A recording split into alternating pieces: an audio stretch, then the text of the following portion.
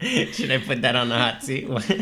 One word to describe how my complimenting skills are towards you. Like, honestly, the word I was going to use was shit. Which is consistently shit. Well below average. Less than acceptable. Has never called me beautiful. May have said cute 4 times. May have said, but I slap your ass. It's the same thing. Oh shit. Not even may have said that. May actually have did say definitely that. may have definitely said, can I cup that cuff? I honestly just want flowers.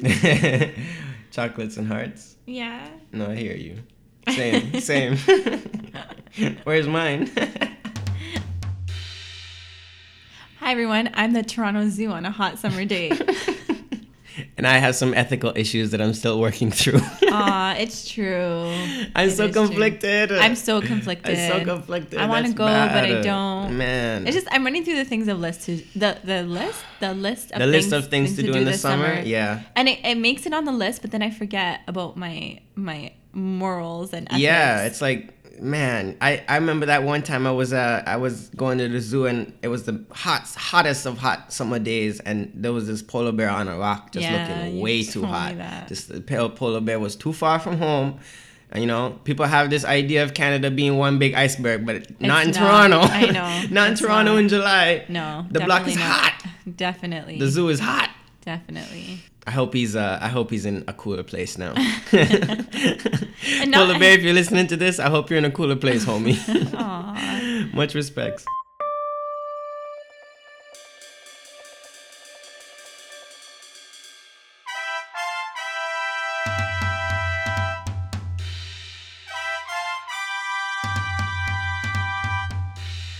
We're the Sociophoria Podcast, and we're dedicated to making your lives a little bit better. Just a little bit, though. Or else it'd be better than ours. And today, we are taking up the mantle of truly being a self-help advice podcast. And we want to talk about something that's affected our lives as people who live in Toronto. But also, this is something that's a first world problem for a lot of different people, regardless of where you're living. Definitely. In Toronto, the situation is escalated to hectic levels, but at the same time, it's something that we all face, which is rent control, housing costs, and just the situation of condos and renting in general here in the city. So recently, the government of Canada released rent control guidelines or limitations for the city. Yeah. They capped it at 1.5% in terms of 1.5%. Yeah, which is the rate of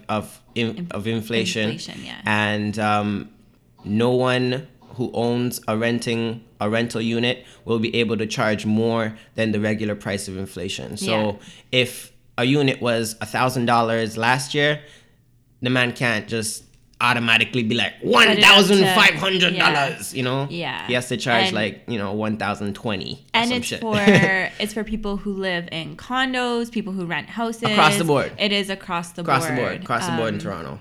So we just wanted to talk about that really briefly, the advantages and the disadvantages of the thing, because it's not just the law. The law will help, but it also has a lot of pitfalls, or some pitfalls that we want to discuss. And in trying to be objective with how we feel about the guidelines and I the don't bill. have to be objective. I mean, it's like, fuck that. I don't have to be objective. I'm gonna let you know how I really feel. Well, because so we rent an apartment, and I love the idea of rent control. Actually, our building was already under rent control because it's old. It's old. It was built before 1991. So anything after, which doesn't even feel that old when you're like 91. Oh yeah, that's around when I was born. But then you look back, and you're like, damn, that's 25 years ago. That's a long time ago. Jeez. So I mean, well, it definitely does help immediately. In terms of you don't have to worry about your rent just going up randomly.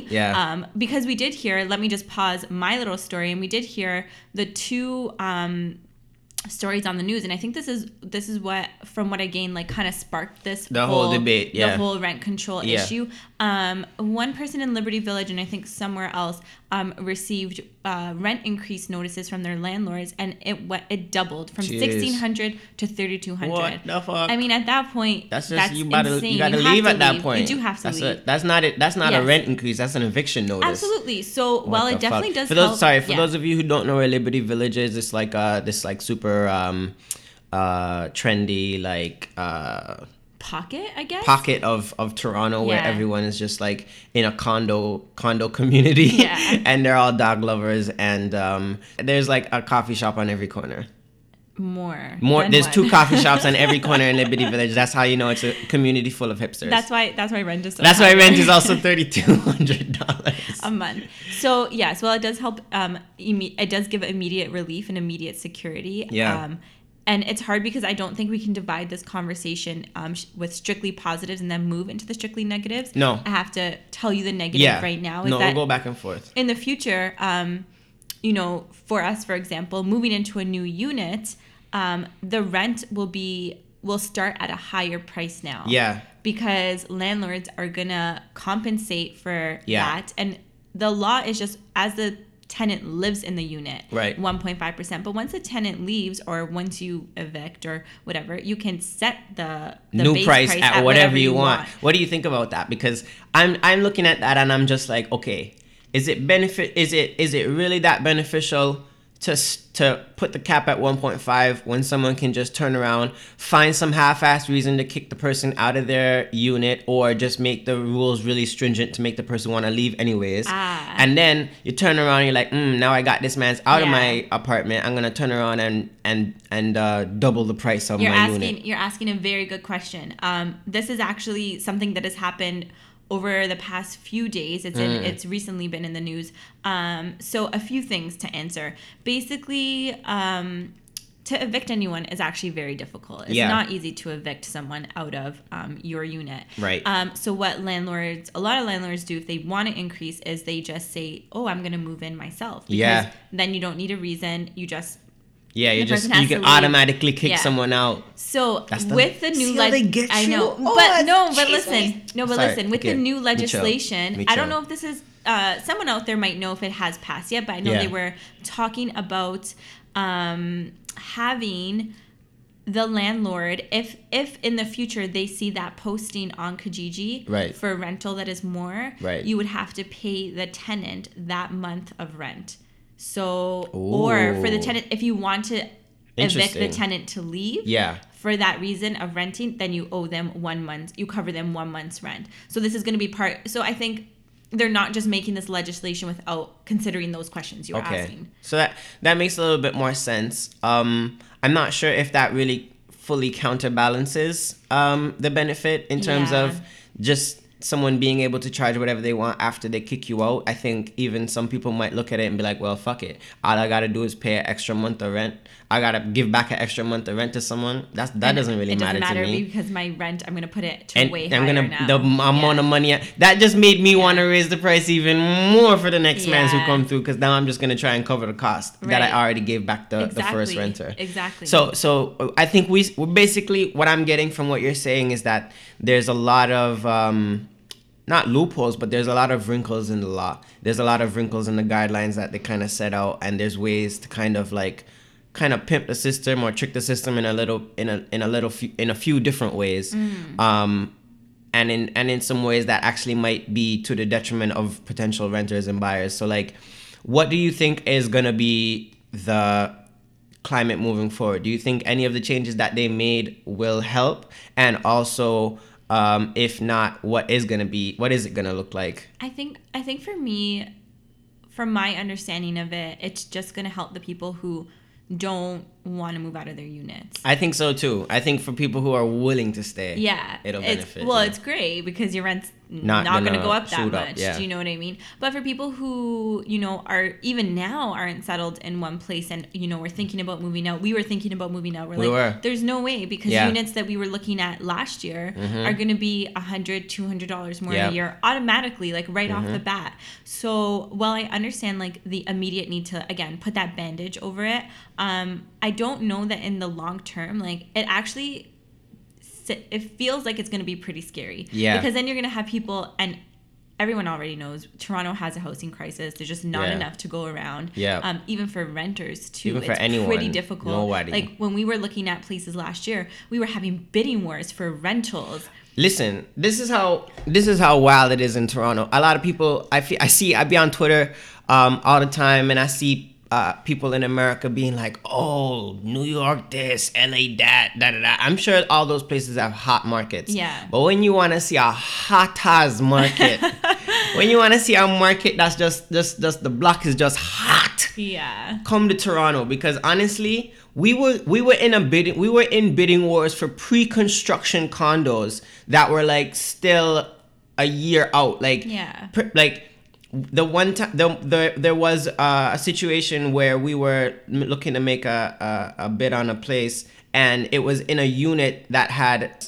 pre-construction condos, and the area around it was just completely undeveloped. But because they knew that within a year of us moving into that space, it would be more developed, we were getting charged the price of what it would be. Yeah, that's ridiculous. Yeah. That's ridiculous that you're literally charging me the rent price per month for accommodations and amenities that I haven't even received yet. Yeah. Fam. It's definitely, it's very, House, it's very difficult. I mean, we were having a brief conversation before we got on the podcast, actually, and we were talking about, some of our friends paying $875 just for a bedroom, in a house. Even if you look in the villages around universities, surrounding universities, it's still expensive. You share a common kitchen and a common living room. All you have is like a 2x4 kind of room with a bed, and you're already paying $800. Yeah, well, that's why I was saying. I guess one of the best things is, of course, like sharing spaces or being, I guess, in some version of a relationship.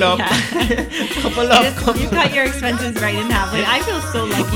Every renter to a co-renter, couple up.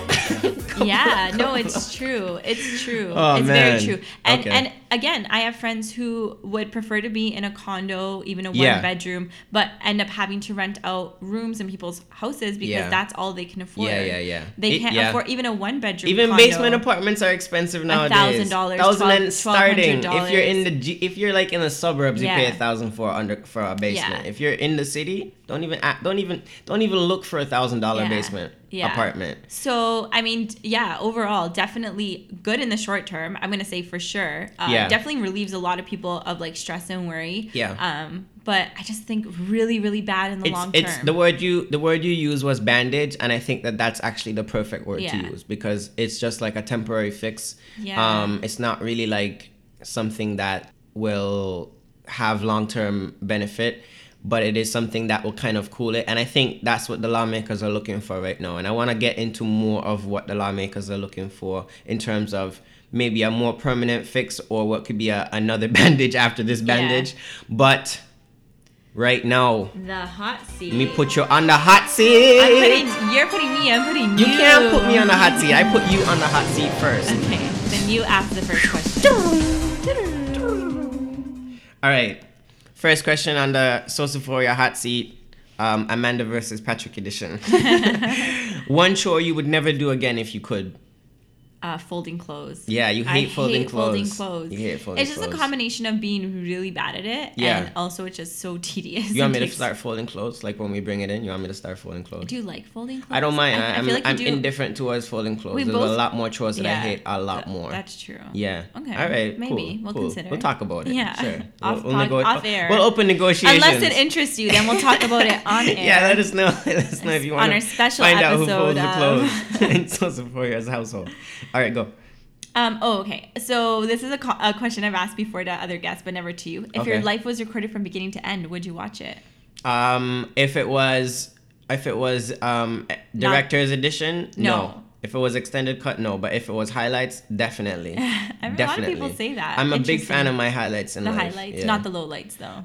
No, the highlights. I think when I say highlights, I want to know like the full story. Okay, so you gotta include the lowlights in the highlights, right? That's kind of like a highlight in and of itself. Got it. Okay. Question number 2 from me. Your favorite caffeinated drink? Oh my gosh, coffee. Oh my god. It's just like what's the favorite? What's your specific favorite? Pure coffee. Just straight up beans. Pure. Just hot water and just a little bit of beans. No, the truth is just a really bitter coffee. The bitterest, just blackest, coffee. Just strongest. Yeah, with some nasty, nice cream. Oh, that's not pure coffee anymore. Cream, you said. You just change up the whole... But behind the cream. Behind the cream. Okay. Oh, that's like me, behind the cream. Black behind the cream. It's true. Okay, number 2. If there was a fire in the barn... Okay, this question is really good, actually. It's Don't push yourself in the fucking hot seat right now. Just ask me the question. Just cut that out. I'm not cutting it out. If there was a fire in the barn... Would you save the only set of earphones known to men or the Toronto Raptors?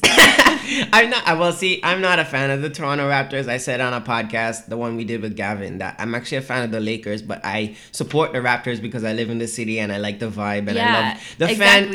I'm a bigger fan of the Raptors fan base than the actual Raptors. Right. So would you care more about the city? For the sake of the city, I would save the Raps. Okay. But I would be I would expect the Raptors to then like figure out some other way for me to listen to music after I save them. All right. My third question to you.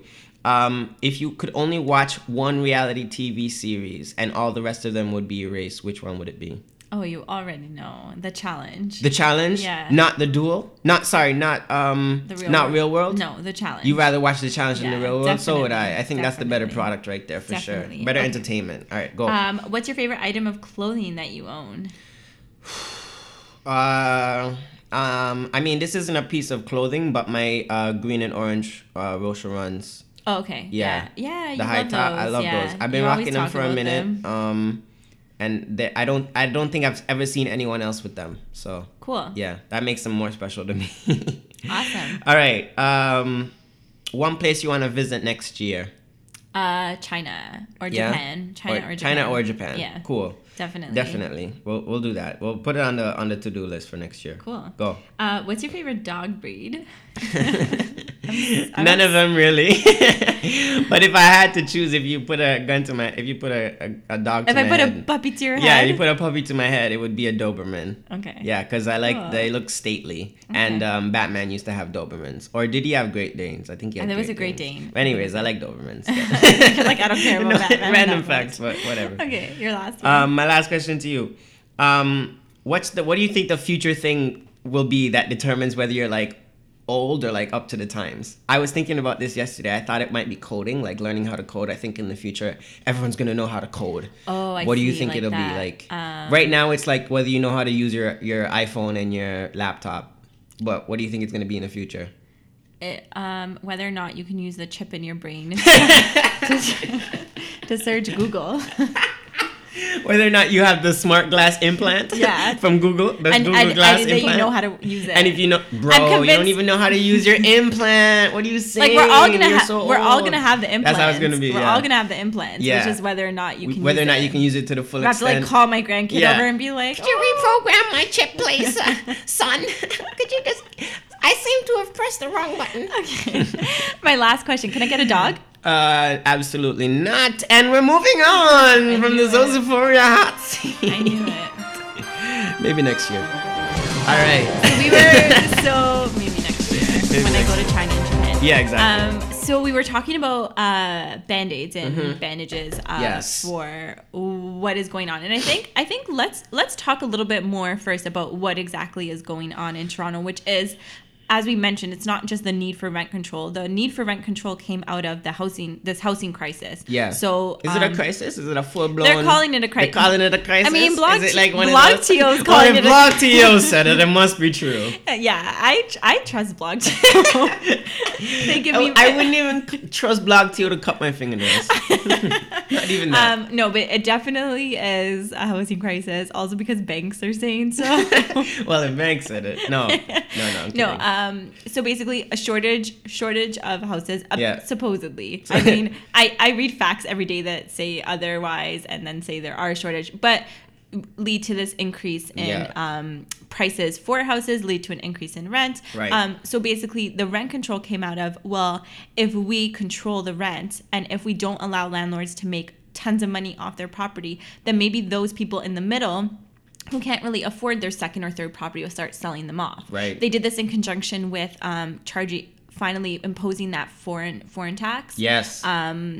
Yeah. Could you talk about that a little bit? Because a lot of people have a strong stigma towards foreign companies coming in and buying the houses here, and for example, like Chinese businessmen who come and purchase houses that they don't necessarily live in. They just have the real estate or whatever. But you were explaining to me that it's not that simple, that in China the situation is actually even worse, and this is one of the few options that they have left. Well, so could you talk about that a little bit? Because I don't have the whole story. Well, I mean, you can look at it from two ways, I suppose. I mean, for us, it does kind of suck because we're people that live here and have grown up here and have been born here. And, when a foreigner does get to purchase a piece of property before you, that's difficult. That's a difficult pill to swallow. Sure. I was reading a firsthand account. I don't remember the user on Reddit, but she was saying that in China, house prices are just way worse. Well, especially in the closer to the cities. Yeah, like Hong Kong area. Just insane. Yeah. So what happens in China, and historically we know, is you have a lot of single children families. Yes. So you have single children families coming together with single children families, and merging the money together, just ends up being like an insane amount of money, but not enough to buy property in China. Still even, wow. So they bring their money over here, right? And they buy property here, and but some people, I mean, you have people on both sides of the coin. Some people are like, okay, great, but it's still helping our economy. Like, they're bringing their money, they're bringing their businesses, they're bringing. That's my thing. It's like I don't think I've ever had a problem with it. I read an article in the news yesterday that said 70% of the houses in New York. Yeah. In New York City that are worth $10 million or more are uninhabited. No one lives in them. 70%. That's here. And I would imagine that number in Toronto is quite similar, if not the same. There is a number. I forget. I think it's in between like 17 and 20%, which still ends up being a lot of houses. Number. Yeah, still a fair number. That means 20% of the bridle path is empty. No, that's not what it is. I mean, it's empty because like those are just rich summer people homes. with That's their summer home. Vacation spots. Yeah. Do you think that the taxes that haven't been imposed on foreign buyers are going to have anything? Because basically what you're saying is that it's like, it's a $3 million home here, but it's a $5 million home in China. Even if you add 15% on that, does it make a difference? I think the figure is 15%, and I can't remember the exact number. I think it's 15. I think it's 15. 15%. Yeah, pretty sure it's 15. And what that person on Reddit had said was that's still not even enough to sway buyers. That's what I'm saying. Honest, like, because there's just so much money. Yeah, like, that's just tax money. And additionally, there's always loopholes through, like, people can funnel their money through Canadian citizens and whatever the case. So on paper, people who own foreign homes, I think it's like less than 10%. Less than 10% in the city. Yeah. So on paper, it's not that much. So it's not even really going to do too much, really. People are saying it's barely going to put a dent in any of the problems. So let me ask you the question that I would hope everyone has, having listened to this podcast to this point. What is the real solution? What can we actually do?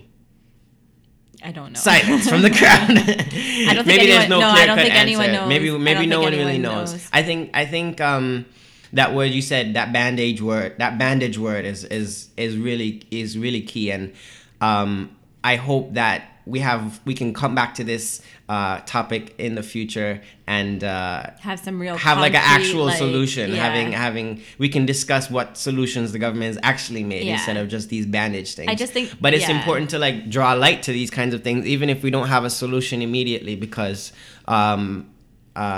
we still deserve to know, as Torontonians or as just people living and knowing about your communities, your areas.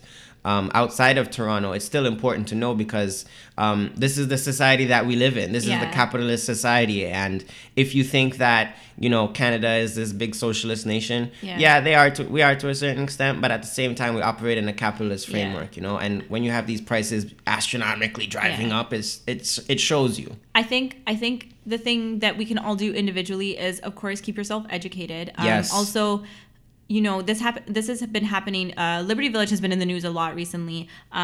actually a lot of people in that community, in our age group, are really, really active in going to town meetings, expressing like their either interest or disinterest in developments in the neighborhood. Get involved. That's super important. Let's just like, don't just complain about it. Attending a town hall is free. Exactly. And you can ask questions, express your opinions. I think that's important. Just stay educated. And I'm going to give you some tools to educate yourselves. Go in.